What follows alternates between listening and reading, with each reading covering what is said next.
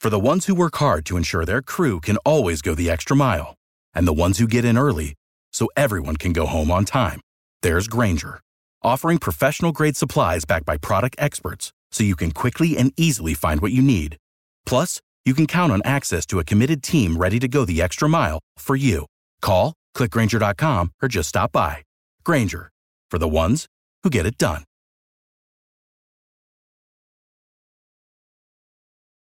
Every team, every topic, everywhere. This is Believe. Welcome, Browns backers. I'm Chuck Campese, joined by Tony Dick, and this is Believe in the Browns. And just to give you a quick background on who your hosts are, Tony Dick worked in various capacities with the Browns over the course of 21 seasons with the team. So when he mentions being in the building, it's being in the building. He started with the team as a member of the grounds crew in 91. Worked with them up until the time they left for the city who shall not be named.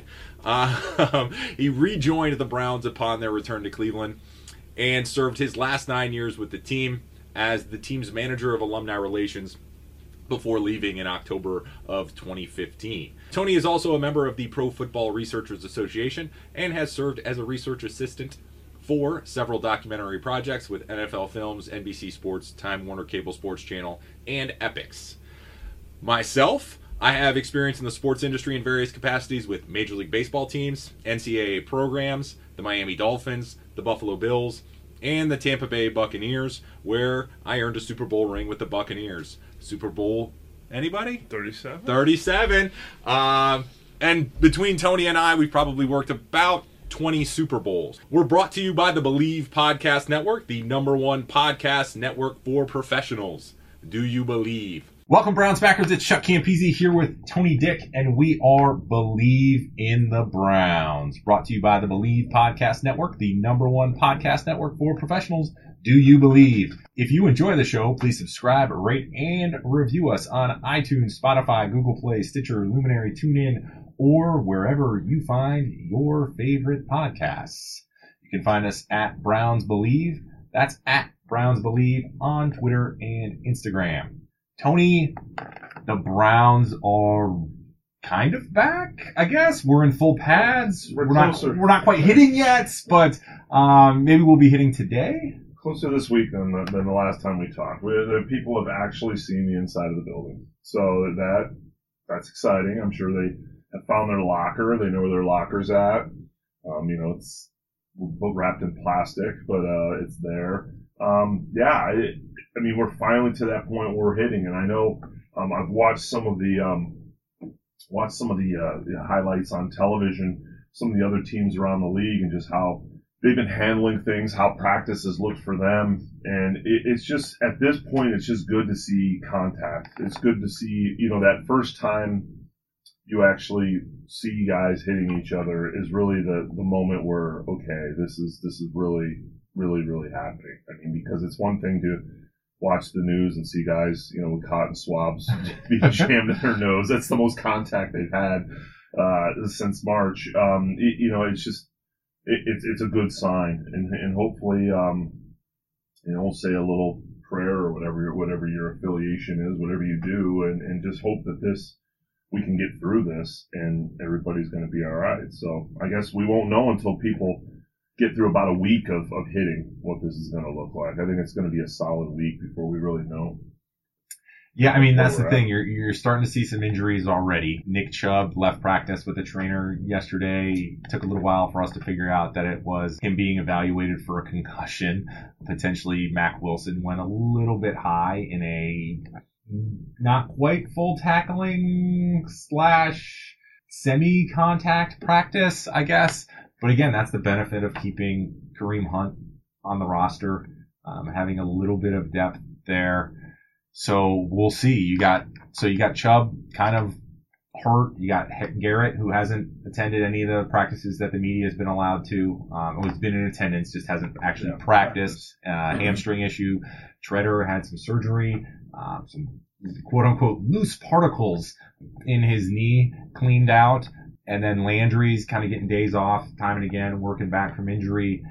You saw it with the NBA bubble as guys came back and tried to ramp right back up. You saw the injuries uptick.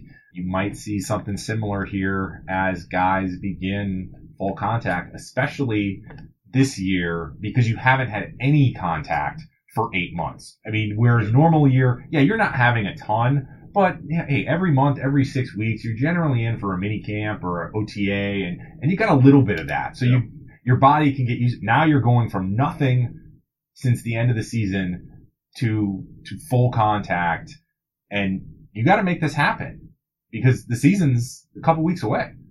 Well, yeah, you're in the unfortunately unique position of needing to ramp it up and not being able to ramp it up all of this, or you shouldn't be ramping it up as quickly because as you said, it's one thing to say, hey, I'm ready, I've been in my garage and I've been going hard, or it's totally different than having a 280-pound man like rubbing up on you every play. And so I said it's going to take about a week to see just how well this experiment works as far as waiting this. I really, to me personally, we should have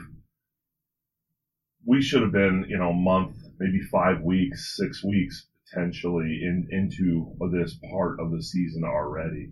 I mean, there should have been a way to even if you had split the squads in half and did, a full day deal where, hey, half of us are going to work out in the morning, half are in the afternoon, we'll flip flop, whatever. But the guys should have been working out for a while, and we'll see. I mean, what cutting the preseason games scares me a little bit too, because I mean that was that stuff where it was like, wow, that's 4 games they don't have to play. Well, they weren't playing 4 games. I mean, they were playing a couple series here and there, but it was live action where you're actually there is contact. You could get used to it, get your body used to it, and for guys that have just been kind of dilly-dallying around for 8 months. I mean, it's hard to get that fine-tuned to, be ready for the high-speed hits that you're going to be taking. I mean, for an average person, it would be like kind of almost training for that first triathlon and doing it solely in the health club, where you're only swimming in the pool, you're only running on the treadmill, and you're only biking on the, stationary bike. And then all of a sudden, you got to go race day. It's like, oh, wait, I actually have to swim in water that moves? Yeah. And then there's actual hills on this thing. Yeah. So we'll see what it looks like. I mean, I guess the biggest thing is they're actually doing something. So while it would have been ideal to be doing this 6 weeks ago, at least they're doing it now and not 6 weeks from now, or Yeah, and I would agree. And I think the biggest challenge, one of the things that really challenging the Browns right now is if Treader's not ready for opening day, if he's not ready for game 1, you have 2 rookies who have never played a down at an NFL speed or pace, whatever you want to call it, starting on your offensive line. Manning arguably the 2 most important positions on your offensive line in center and left tackle. That is going to be a challenge. Not that I don't think these guys are good. I think Nick Harris was a great pick in the 5th round from Washington, all the things he did there. Wills Jr., I think, was a no-brainer to a certain extent where he was. And yeah, he hasn't played left tackle, but you got to remember that, Tua was left-handed, so playing the right tackle at Alabama for left-handed quarterback is manning the same position. Yeah, your footwork's different, but the responsibility is that you're the blind side guy. What impact do you think that's going to have where you got 2 guys, potentially rookies, offensive line, never played a down against an opponent that they don't have share a locker room with starting day 1? Well, I think of all the dings and injuries you listed, that's the biggest one. Because obviously, Chubb, we don't know the severity of this yet, but I mean, even if it is severe, you've got Hunt there. I mean, so you have little or no drop off. Yeah. And then, with the line, we already, and we've stated this 1,000 times, it seems like, although it's probably only been 5. You got a new coach, new offensive system that we said going into this that the line was going to be the key to year 2 for Baker Mayfield. I mean, if he doesn't have the time to show what he's going to do, I mean, it doesn't matter what he can do. I mean, if he's running for his life, that's not a good thing for us. And so, I don't know. Hopefully we're kind of overreacting here, and the Treader thing is not, this isn't going to be that big of a deal. But if it is a big deal, I think it's a done deal. Like, we're done deal because we have to have the offensive line. I mean, we're already, I think there's already going to be glaring questions up the middle on the defense. So if the defense isn't doing well and now the offense can't stay on the field, then we're in a bad situation. Yeah, I mean, take the under on the wins there. Yeah. Well, and that's the thing. I mean, potentially, I think the only thing that might help that type of situation is the drafting of Harrison Bryant. I thought was a great draft pick. I think he's going to be a good tight end. Njoku coming back, even if he is semi-in to his all-in, if he can stay in, and then you have Hooper, who's going to be that pass receiving tight end. But if you could have one of those guys where it's Bryant or it's Njoku, and they're staying in and they're helping Wills on that blind side, and you're running regular 2 tight end sets, that could help you at least on the edge. Yeah. Right. And then, yes, you obviously still have to worry about, hey, having a rookie at center, but you've seen guys step in and potentially Nick Harris could be that guy. That's what you're hoping for as the Browns. And you're really just going to what Stefanski's role was in Minnesota where, hey, we're running 2 tight ends, but 60% of the time. Yeah.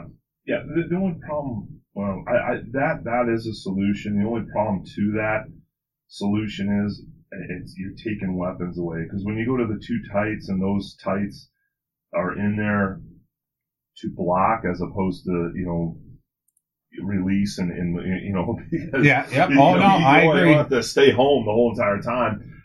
It just, you're taking away a couple weapons, which, hey, it's fine. I mean, if but really, who's going to be your third receiver, right? I mean, you're looking at, okay, you got Beckham and Landry, no problem. Your depth at receiver, then you have Damian Ratley, Rashard Higgins, Kaderil Hodge, JoJo Nadson, Taywan Taylor, Jamon Moore, DJ Montgomery, Donovan Peoples-Jones, and Jamarcus Bradley. Like, are you sold on any of those guys being? Don't sleep on JoJo Nadson. I don't know how many times I've heard that. I hope he zips around the field, right? But that's the thing is, to me, it's, hey, if you still have Chubb or Hunt in the backfield, you have Hooper, Beckham, and Landry. Yeah. Like, you have 4 weapons on the field. If you add, an extra, guy that can be an offensive lineman, but, Njoku can catch the ball. Harrison Bryant, I think, has better hands, so maybe you put him in there more, and then he becomes a little bit of that outlet threat where, hey, all the attention's going somewhere else. You run a little play action, and he's the guy that just kind of the 3 or 4 drags times across. 3 or 4 times that Njoku caught the ball. I thought it was pretty awesome. I mean, the 2 were, I think, on the news while they were at training camp, but weapons. Why? I mean, we said it from the beginning. Weapons are off the charts, and that's where we go back. We get back to what we were saying. The line is so important because you can have all these weapons, but we got to give Baker the time. And I don't know. Like I said, hopefully we're overacting on this. He'll be fine, ready to roll, but it's tough that the schedule's this tight now. I mean, it would have been nice to have these things done earlier. Yeah, it would be interesting. I'm a little surprised that, and this is going to sound strange, but with the lack of preseason games, that maybe the NFLPA didn't push for a little bit more training camp time. Yeah. Hey, we're not going to play these games. We know, we've seen some of the research and some of the studies that, hey, guys trying to get back to speed this quickly generally leads to a lot of knee injuries, a lot of tears and pulls of muscles. Let's give ourselves an extra 10 days of maybe not full contact, maybe add a couple days of full contact, a couple days of this kind of semi-contact. Well, and at the very least, you could have added 10 days of voluntary, like teams could add 10 days of voluntary work. Yeah. So a guy doesn't get penalized if they want to opt out of it. Because I know we did have that. Well, and you have that. I get the whole, you don't want the transmission thing. That's 10 more days that you have chances to do that. And I get it. But you also don't want half the league going down from hamstring, quad tears or pulls and blown knees during the first 3 weeks of the season because these games matter. Yeah. Right? Oh, yeah. I can play you a 3 series in a preseason game and then pull you for the, remaining 3 quarters and not worry about it because, hey, you got some reps in and the game doesn't count. But I can't do that week 1 because this game counts. Oh, and it's going to count.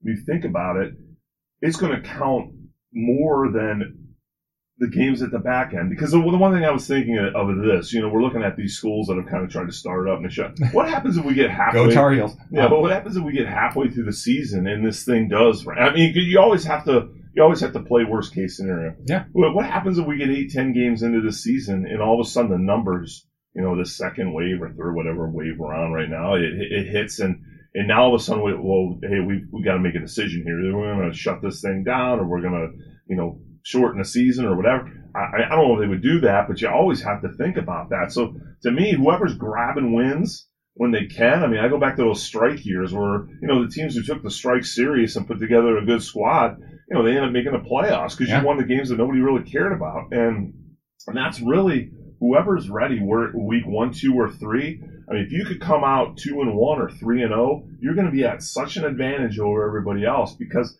I think, too, the other thing you're going to see is as much as it's hard to ramp guys up, I think it's going to be harder for guys to make it the full length of the season this year because they haven't conditioned all year long. Yeah. I mean, there's some guys, they can say they were working out in a garage, but there's some guys that were, they were working out at Chick-fil-A too. I mean, or Popeyes or whatever. It's just tougher. Yeah. I mean, especially if you were a younger guy and maybe haven't hit the lotto, if you were a 4th round pick or something and you made a roster last year, your take home is, I'm not going to argue with taking home $250,000 on a $500,000 salary, but you do have expenses and you might not be able to afford that, Tim Grover as the elite trainer of trainers. And you might have been doing what you could have, but you might just not necessarily know what you're doing, and you might not have the best guys. And even if the team sends you a workout plan, if you're not doing the exercises appropriately or for the duration you needed to, or for, there's a number of things that it's just like, hey, I'm not a strength and conditioning coach. Bring out the P90X DVDs. Yeah. Nothing wrong with that. Insanity, mix it in. The Nordic track. But on that note, you see some of that. We did see some of it. We'll talk a little bit about Baker now. Yesterday, where he kind of looked like a quarterback that hadn't seen live action for 8 months. I mean, some nice throws, but, airmailed a couple guys. Plenty, just double clutching at times. He did, do some, you could tell he looks a little more fit this year than he did. He doesn't have that kind of Baker kind of flabbiness he had a little bit last year.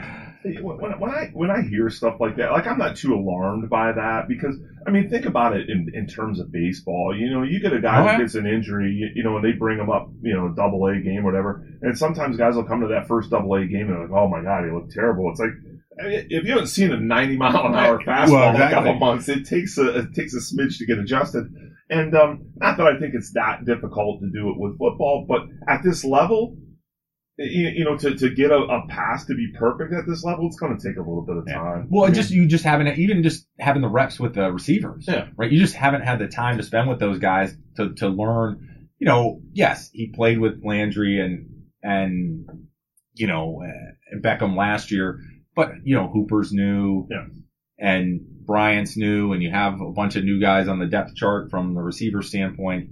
Just getting to know their patterns and their rhythms as well is also a key component. Yeah. And the big thing with new guys like Hooper is getting to know how they're going to be able to get off the line, how quickly they're going to be able to get off the line. Because that's the other thing. You can have a play where you're doing a 5-yard out. Well, how quickly you get to the 5-yard out, is determined by how quickly you can, release and get separation. And you can do that in a parking lot or your driveway or whatever, and it can look one way. But once they get into live action, that's when they're going to get that totally different look. And not to keep going back to it, but that's why it would have been nice to be doing this. Well, I mean, and that's the thing. It's always nice to have guys in full pads, too, because, you can do it in shorts and a T-shirt, and it's probably going to be at a different pace because you're not going to have extra stuff on you. Yeah. I know it's not the heaviest of gear, but every little bit slows you down. So you have to look at it from that standpoint. So as we kind of look forward to the rest of camp, get some hitting, get some of that stuff in, we'll see how the season kind of breaks out. So, Tony, we do have the last thing we'll kind of talk about today. Try to keep it short and sweet for everybody as we move forward. We did have an unfortunate situation with kind of Browns legend Chip Banks, where there was a shooting down in Atlanta, and somehow he was involved. We did get some information from Brennan Branks, saying out on Twitter on behalf of the family of Chip Banks, we want to thank everyone for their prayers and thoughts over the past 4 days. Especially want to thank the Browns fans for showing much love for number 56. Chip's improving, so we're happy to hear that, Tony, but haven't heard a lot about the situation and what took place. But again, our thoughts and prayers are with Chip. I know, you knew him personally. So what are your thoughts, not necessarily on this situation, but on Chip as a person? A guy who's a 4-time Pro Bowler, first-time All-Pro, one-time All-Pro, defensive rookie of the year, a great player for this team.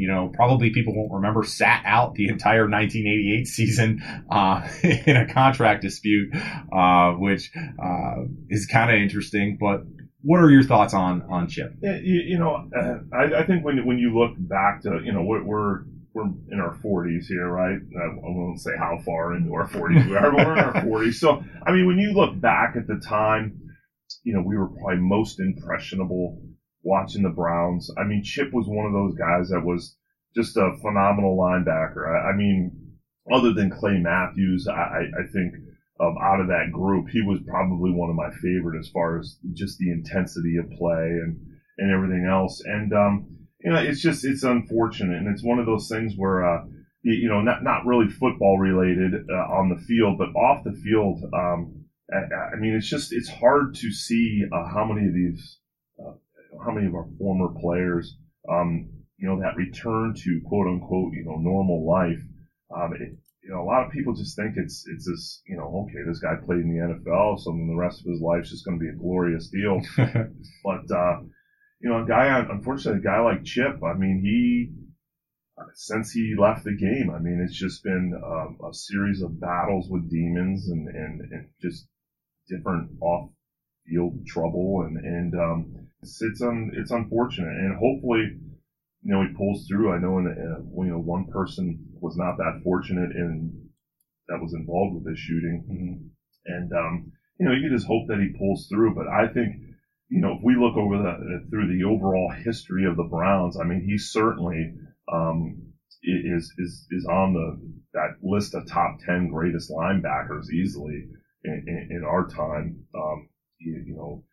as far as the Browns goes. And I don't know, wish him well. I think a couple things that, kind of eye-opening for me is, when they first said it, okay, obviously that was a shock. And then when they say Chip Banks, age 60, I'm thinking, man, how could Chip Banks be 60 years old? Because you just picture him just a young sprite running around, just mauling people, linebacker, and you think a guy like that can't age. But,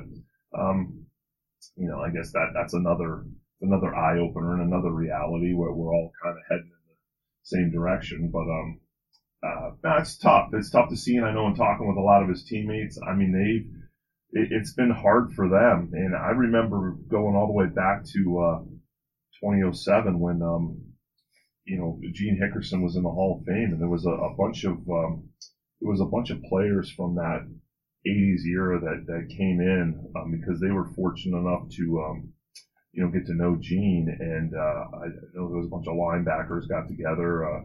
Kuzno was in on the group, and Clay, and the topic of conversation was Chip and where was he? And I think at that time he was still down. He was in Atlanta, but nobody knew where he was at. Everybody had kind of lost, touch with him and communication with him. And like I said, it's unfortunate. Hopefully he pulls through, and hopefully when he does pull through, now that people kind of know where he's at, they'll have the opportunity to go down there and maybe talk to him and let him know, how much he means to them. Because I think probably, I'm going to go out on a limb and say, now more than ever, he could use that. But yeah, I don't know. Like I said, unfortunate is, an understatement. But as far as a player and a person, I know his teammates respected him, respected his intensity and just the, professionalism in which he, I look at a guy like Chip Banks. Chip Banks, I don't think would have done well during this coronavirus thing, because I don't think he's the guy that can kind of, I couldn't see him like the first couple weeks of practice. We're like, oh, we're going to ease into this. I don't think there's like an ease into it with him. So he probably would have had a difficult time with it. But fortunately, he was playing at a time when, if you look at Marty and even going into Belichick, they were going full go over practice. So I don't know how those guys would have throttled it down. I don't think a guy like Chip Banks is probably getting fined every day for just blasting Baker Mayfield. I mean, but no. So on a serious note, hopefully, obviously, I don't think there's anybody that's saying they don't want him to pull through, but we're certainly hoping he pulls through, and certainly hoping once he does that, now that folks know where he's at, they can connect with him and. We can get him to pull through. So I don't know.